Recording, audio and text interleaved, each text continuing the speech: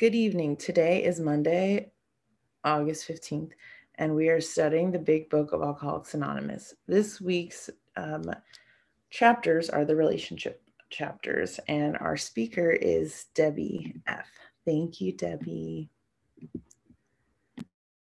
Hi, I'm Debbie, recovered compulsive overeater, bulimic. Thank you, Francesca, for asking me to come and share definitely some experience, so hopefully some strength and hope. Yeah, the family afterwards is what I was told to kind of focus on. So just really briefly, I've been in program 11 year over a little over 11 years. Next month, one day at a time, I will have 11 years of abstinence. And thank you. And it really has changed my attitude towards and this kind of family afterwards. And the way I came into the rooms, my attitude was that my disease had nothing to do with anyone else. It was no one's business. It didn't affect anyone. I wasn't causing any outward problems, and that it really wasn't, like I just said, anyone's business. And the truth is that I came into the rooms because I was a newlywed. I'm with my partner 19 years, but we had just gotten married, so we just had our 12-year anniversary. And I was just waiting for him to go to bed at the end of the night so I could be with my food and my TV and whatever else I could check out on life with. And I was so resentful when he was not going to bed. And wow, you mean he wanted to actually spend time with his wife? Like, what a concept. And my body would just freeze up with anger and resentment. And that is part of the family disease of compulsive eating, is that I don't know how to be intimate. It doesn't matter how long I've been with someone, but to actually let someone see me and know how I feel and what I'm going through, that's what the food did for me and did for decades. And I could hide out in that and just stuff all my feelings, crunch out my anger, throw up anger, sadness, whatever it is I was doing, over exercising, waking up and feeling, incomprehensible demoralization. And without a knowledge of Overeaters Anonymous in a 12-step program, it was shaming and blaming myself. And my choices were, do I stay in bed and just cover myself with the covers, or do I go for a run and do damage control? That's kind of how I lived my life, and then restrict throughout the day, bank my calories for the night, and rinse, repeat. And that, again, like I said, went on for decades and in various fashions of various forms of bulimia. I'll just say all of it. I like the tried and true, just stick fingers down throat. But as I got older, that would take a hiatus, and then whack-a-mole, and then it was like restricting. But with that, getting to once I found the rooms again, because I did, I found the rooms. I was reluctant. I was auditing, I like to say, what am I going to get out of this thing? And but once I decided to find a sponsor and started working the steps, I haven't looked back. I was on a fellowship call today, and someone called and asked, like, well, have you left at any time? I'm like, no, because this has been my solution.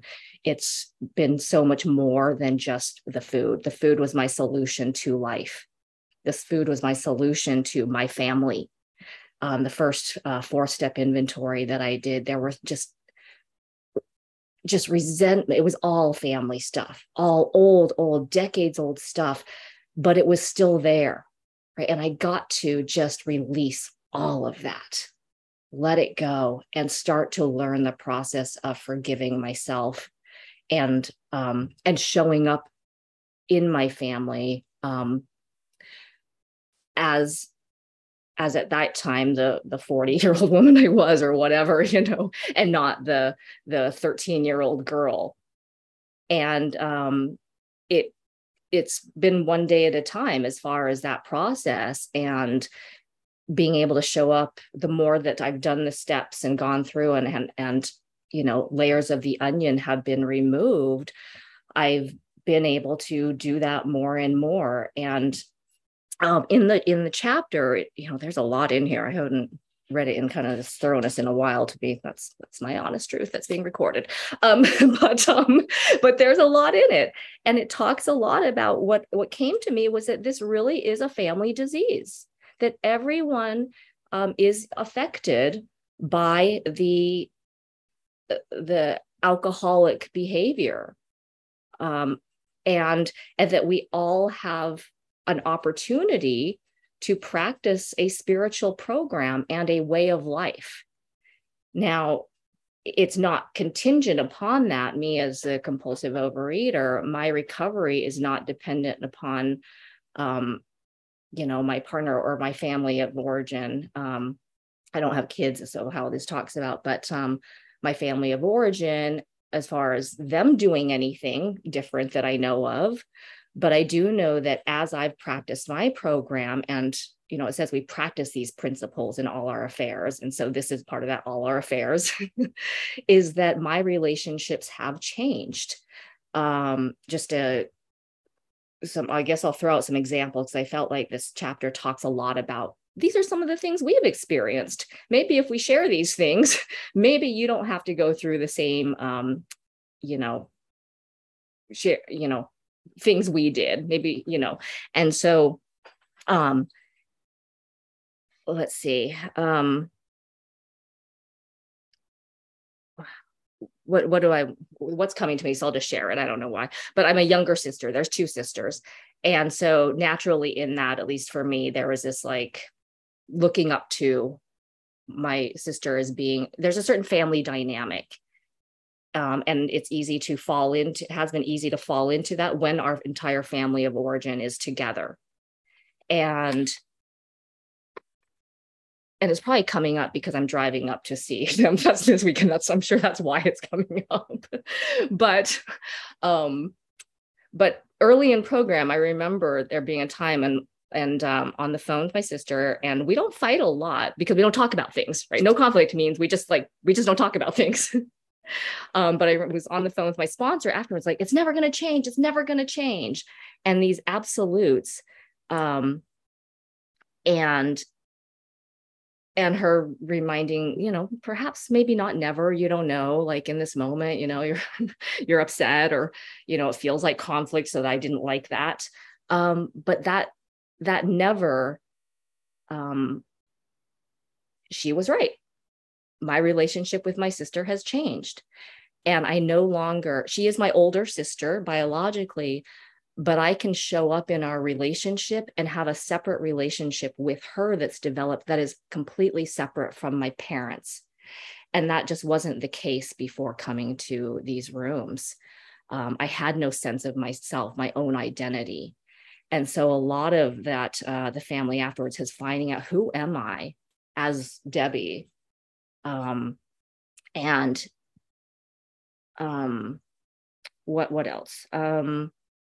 In terms of the food and how it affected my family, for a long time, like I'd said, if people brought up my eating disorder, my body was made fun of, commented a lot on as I grew up, and I got very defensive about it. And then when there were times when I had when my eating disorder, I felt like was, the shaming, blaming, the things we get. Well, why don't you just do this? Why don't you blah, blah, blah? All the, the things we hear in the rooms, I shut off, and shut it down. And so in recovery, as I got less attached to what my family was saying, it didn't necessarily change the way they knew how to talk to me. Because they were used to a certain way of being treated when they brought up things that now.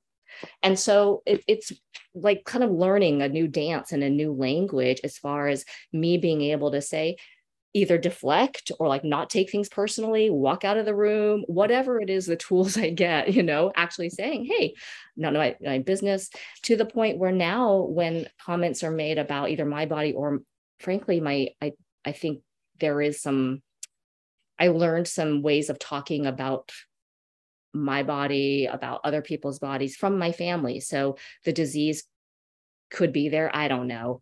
But what I can see it now is that, oh, I'm a reflection of my mom. So perhaps when she's making these comments, it doesn't have anything to do with me. Maybe you're at 10 minutes. Thank you so much. And find that love and compassion and to practice, some of these principles that I learn. And again, it's having tools. And this has been over, like I said, 11 years of practicing. So that very first trip I took home, I was just thinking about prayers before. I was nervous before I came in. So one of the first prayers before I even had any conception of a God, of my choosing, my sponsor, I was driving to go visit my parents and I was just feeling all this anxiety. I had my husband, I was like, I have to pull over. And I called my sponsor and she just gave me this simple prayer that I still use today. And so I'll share it here. God, please take my thoughts, my words, my actions. Let me think your thoughts, speak your words, and do your actions. And it's so simple. It just gives me this kind of sense like, oh yeah, I'm not alone. And that was the prayer that brought me into that very first home visit when I was first new in program. And that was the start of the change. What do I want to say? One, if you're new and you've never read this one, the language is very old fashioned. So if you can, just set aside any of that.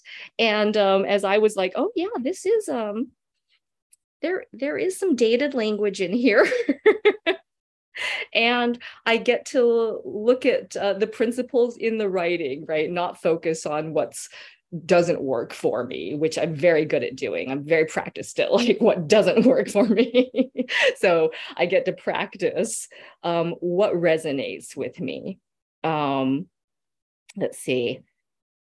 What jumped out? There was, like I said, there was a lot.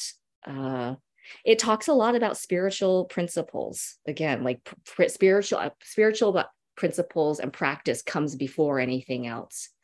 Or else it's not, for me, not going to last. I have been a 12-step fanatic with my husband, and like, there's this thing, it's great, or there's this workshop, or I learned this, or blah, blah, blah, and getting to learn that, what, I have my own higher power. My partner has their own conception, and that's none of my business, and the truth is I have another program to help me stay on course, because again, this is a family disease. So I am an addict, and I live with an addict, which is myself. But I will just say, without saying anything else, is that I get to keep the focus on myself. I get to practice my program, and demonstrate. There was something in here, I can't exactly find it, but that what stood out for me was that it's not about necessarily what I say, it's about actions. Actions speak louder than words. And so a lot of that, again, has been in making amends to my family, has been living amends, and that's how it started for me, as far as how can I show up and not blow up or just cause more wreckage. How can I practice being loving and tolerant with my partner? And I like to say he's where I get to practice the most with, because I live with him. And our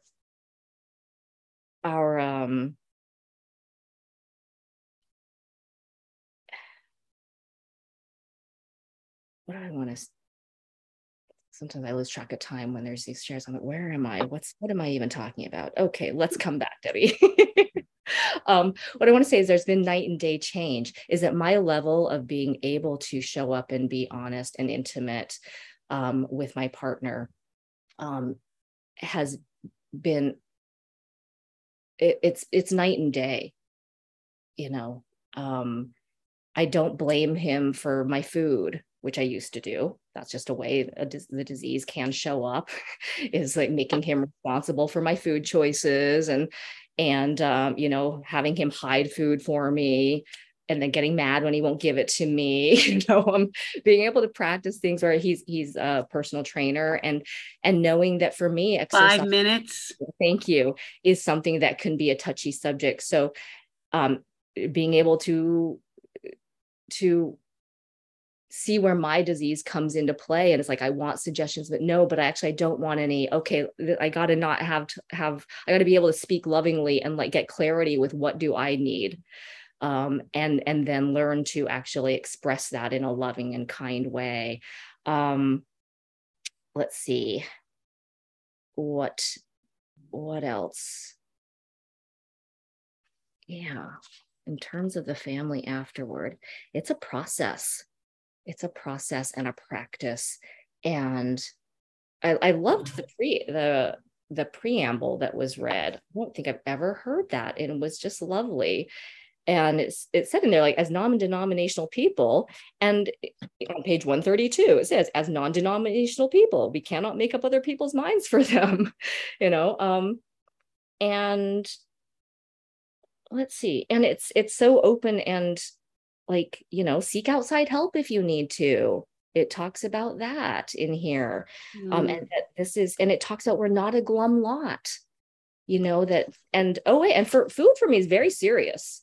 Like I've gone to AA meetings and people are laughing and their drunkalogs are very amusing, but foodalogs, not so much. I mean, I can laugh now at certain things, but it's laughing from pain, you know. So I think what it is, and it talks about again in this chapter about like, we can share,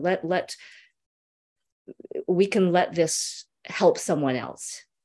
You know, there can be fun in it, in that if I share that I'm driving down the 405 in LA, like 90, 100 miles an hour, you know, drunk and sticking my fingers out of my throat because I don't want to pull over because I'm going to throw up. Like there's some humor in that now, but also that's kind of messed up. That's that's some disease in action.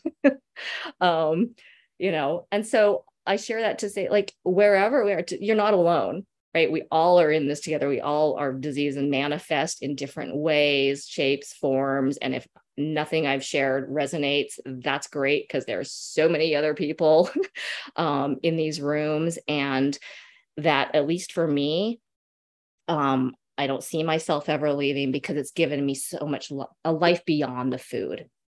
And that, in my opinion, is what this program is about. It's about having a relationship with a higher power, whatever my conception is, so that I can have relationships with you all, you know, the people around me. And so I think that's probably close to my time. So I will leave it at that, and just really grateful to be here and be on this meeting. So thank you. Thank you, Debbie. And we will now open the meeting for questions or for 3-minute shares. As this is a big book study, sharing a question should relate specifically to the chapter and step being studied this week. We ask you to accept this guideline in order to keep the meeting on track. If you'd like to share or ask a question, please raise your virtual hand, which is under reactions, or *9 if you're on the phone, and the Zoom host will call the raised hands in order and ask you to unmute when it's your turn. With the timekeeper, please set a 3 minutes for each share and announce when time is up. If the speakers ask a question, please allow 3 minutes for the answer. And first we have Allie. Please share.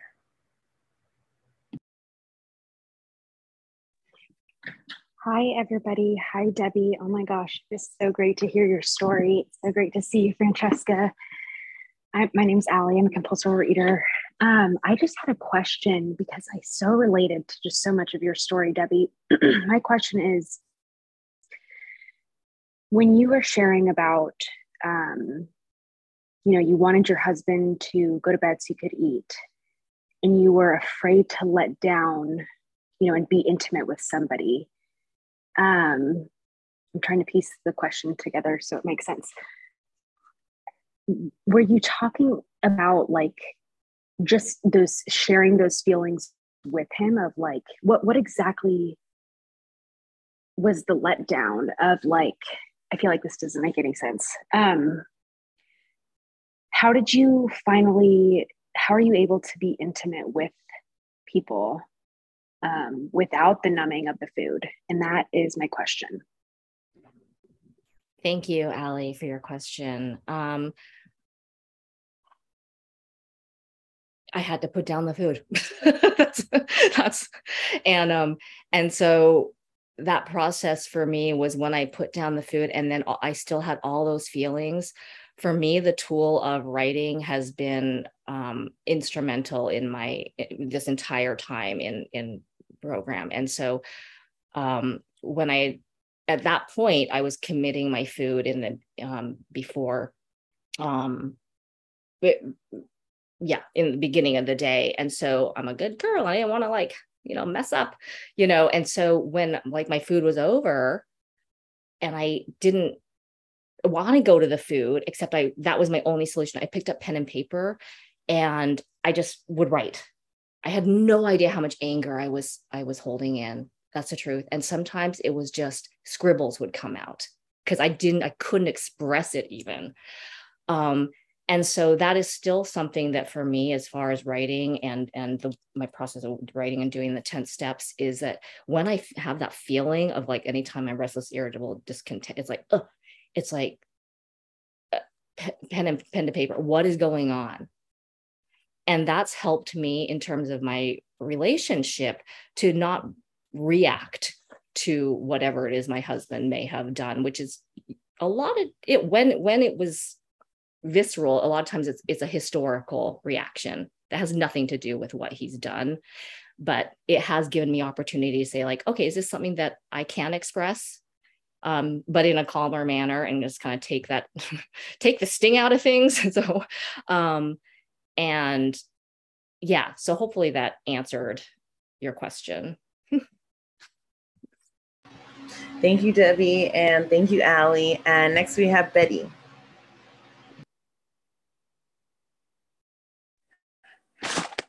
Unmuted. Hi, everybody. I'm Betty, recovered compulsive overeater in Florida. Thank you so much for your share.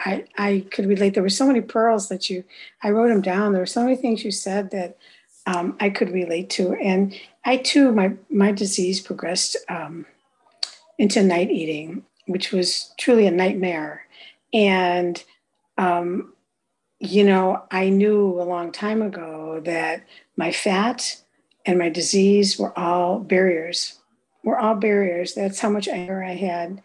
I've heard it said that all the fat I carried was all the anger I carried.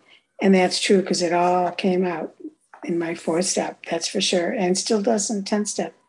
But as far as relationships, what I'm learning in recovery is that just because I'm changing, I can't expect everybody else to change at warp speed. They don't have a program. So it's basically what changes is my response rather than my reactions to other people, especially, of course, those we love the most. I love the most, my family. And I'm finding that, when I slip back into my old behavior of reacting, it just feels awful now because I don't have anything, I choose not to go to the food. So it's like, I want to work through it. And of course I want to do it as quickly as possible because I don't like the dis-ease or the discomfort. But I'm learning in program in relationships that more about myself that I did not want to know. I blocked it out. That's what food did for me. It blocked everything out, all my feelings about myself and everybody else. Because if I didn't have to feel, then I didn't have to feel pain. And I could just pretend I was happy all the time. Didn't work.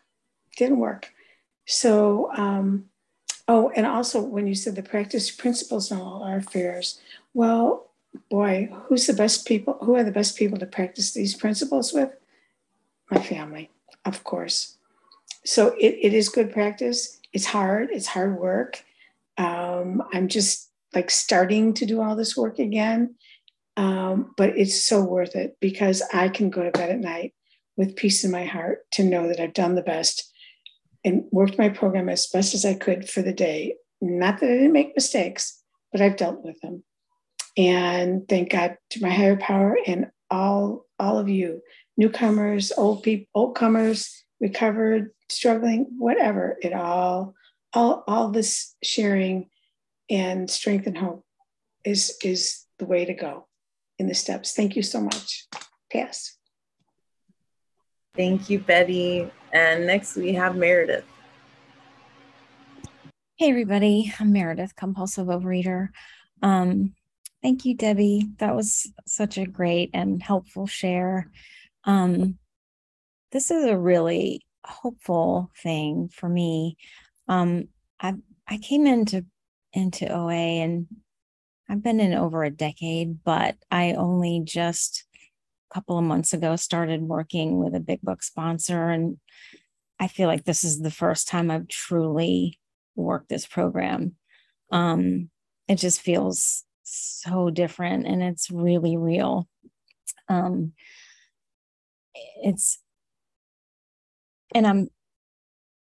seeing the changes in my life. I have a 17, almost 18-year-old son.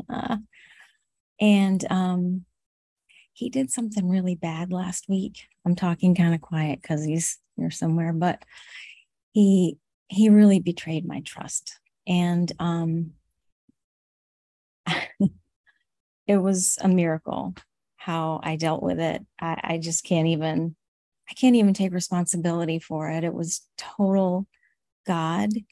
I didn't rage. I didn't react. In fact, I told him to leave because I wasn't in a good place. And it turned out great, actually. And it's really opened up doors that needed to be opened. And just this time around in program is just freeing me up to, I could just see, I don't know how messed up I was. I couldn't see beyond myself and self-righteousness and how I thought things were supposed to be. And so I'm on step 6 right now. And but I'm already just experiencing so much light and recovery. It's quite amazing. I almost can't believe it, but and I'm just so grateful that this time in my son's life, like he's about to fly the coop, and we can mend things and grow a connection that maybe that really wasn't there. Oh, I just wanted to say too that, I'm required to spend time with God every day. And, it's building a relationship with him. And I looked at my relationship with my son as so incidental just because we live under the same roof. And that takes work too. So we're connecting. We're going to have a time set aside, just 1 hour at least a week.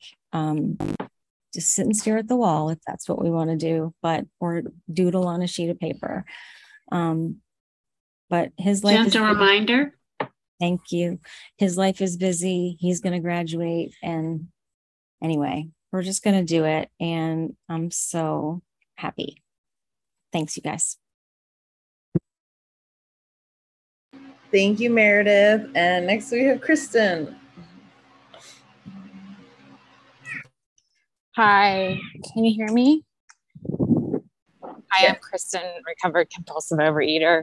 Thank you so much for your service, everybody, and thank you for your lead. I have been thinking about how I relate to the world and how it's changed. So I remembered when I was young and I was talking to people in the office about families, and, I related to their stories about their kids with my experiences as a child, and their stories about their husbands and wives with my experience with my parents' marriage. And as I got older, my friends started having their own children, and I was still relating to them with my experiences as a child. And they started having marriages, and I still related to them with my parents' marriage because I was incapable of having those kind of relationships of my own, because I was arrested at the level of maturity when my disease really started to kick in. And I was incapable of having a relationship with another human. I had friendships, but they weren't great friendships. I wasn't a very good friend. And I look at where my life is now because of this program. And I have my own relationship with a man. I probably won't have kids. And that's just such a blessing that now when people talk about their relationships, I can share about mine. And I think about how wonderful that is and how healthy the relationship is, because it was born while I was in recovery, and the work, that this program brings me. And I'm just so grateful. And I am working on redefining the kind of relationship I have in my family, with my family.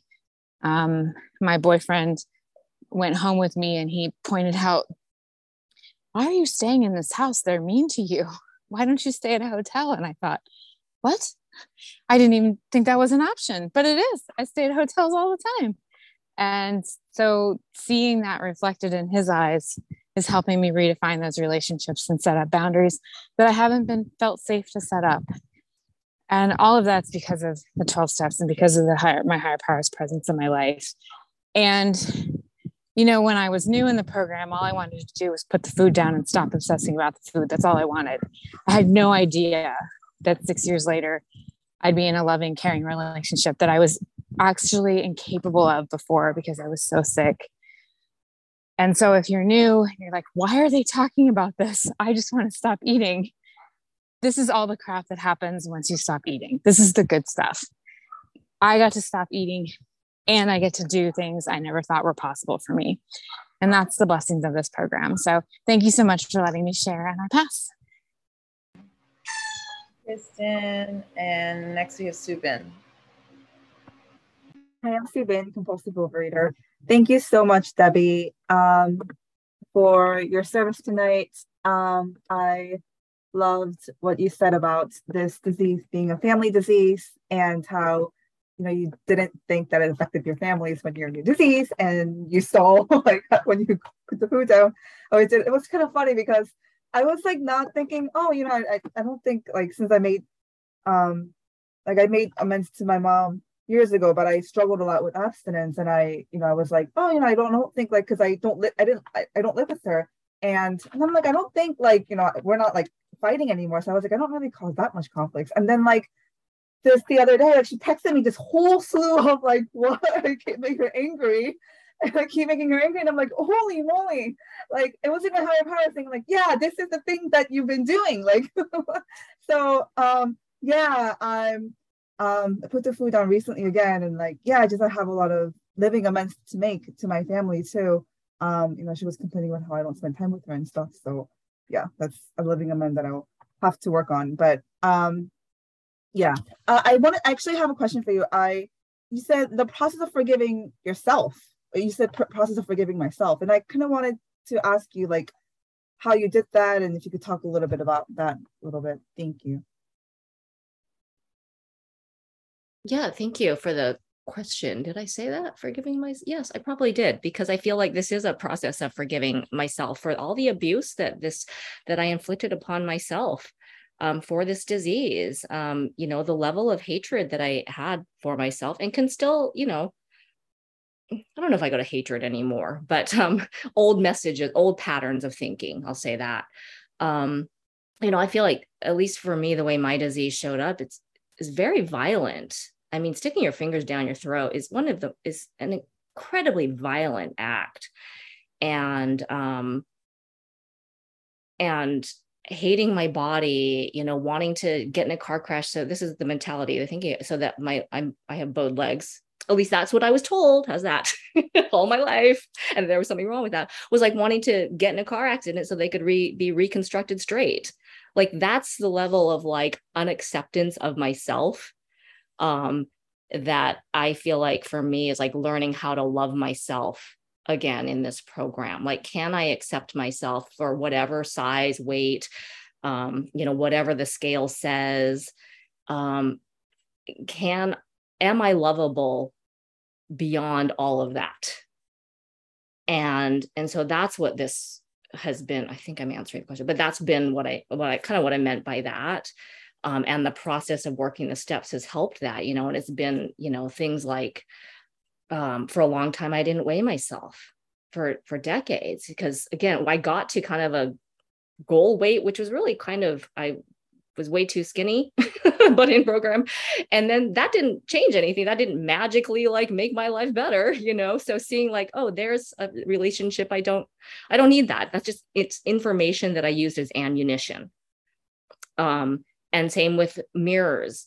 They were like fun house mirrors to me, so having to get away from mirrors and then be able to slowly come back to them and see myself with some perspective and like truth. So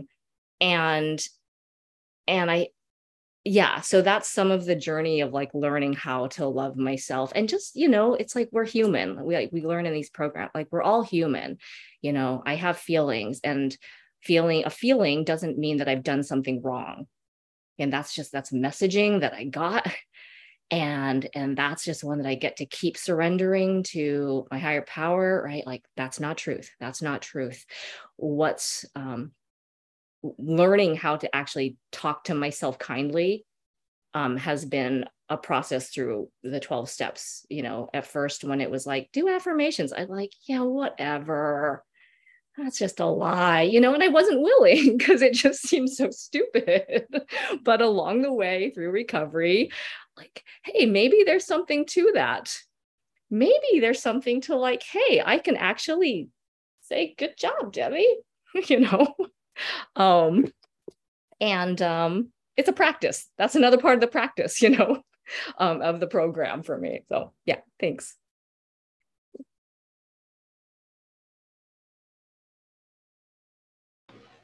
Thank you, Debbie. We will now stop the recording for unrecorded questions and shares.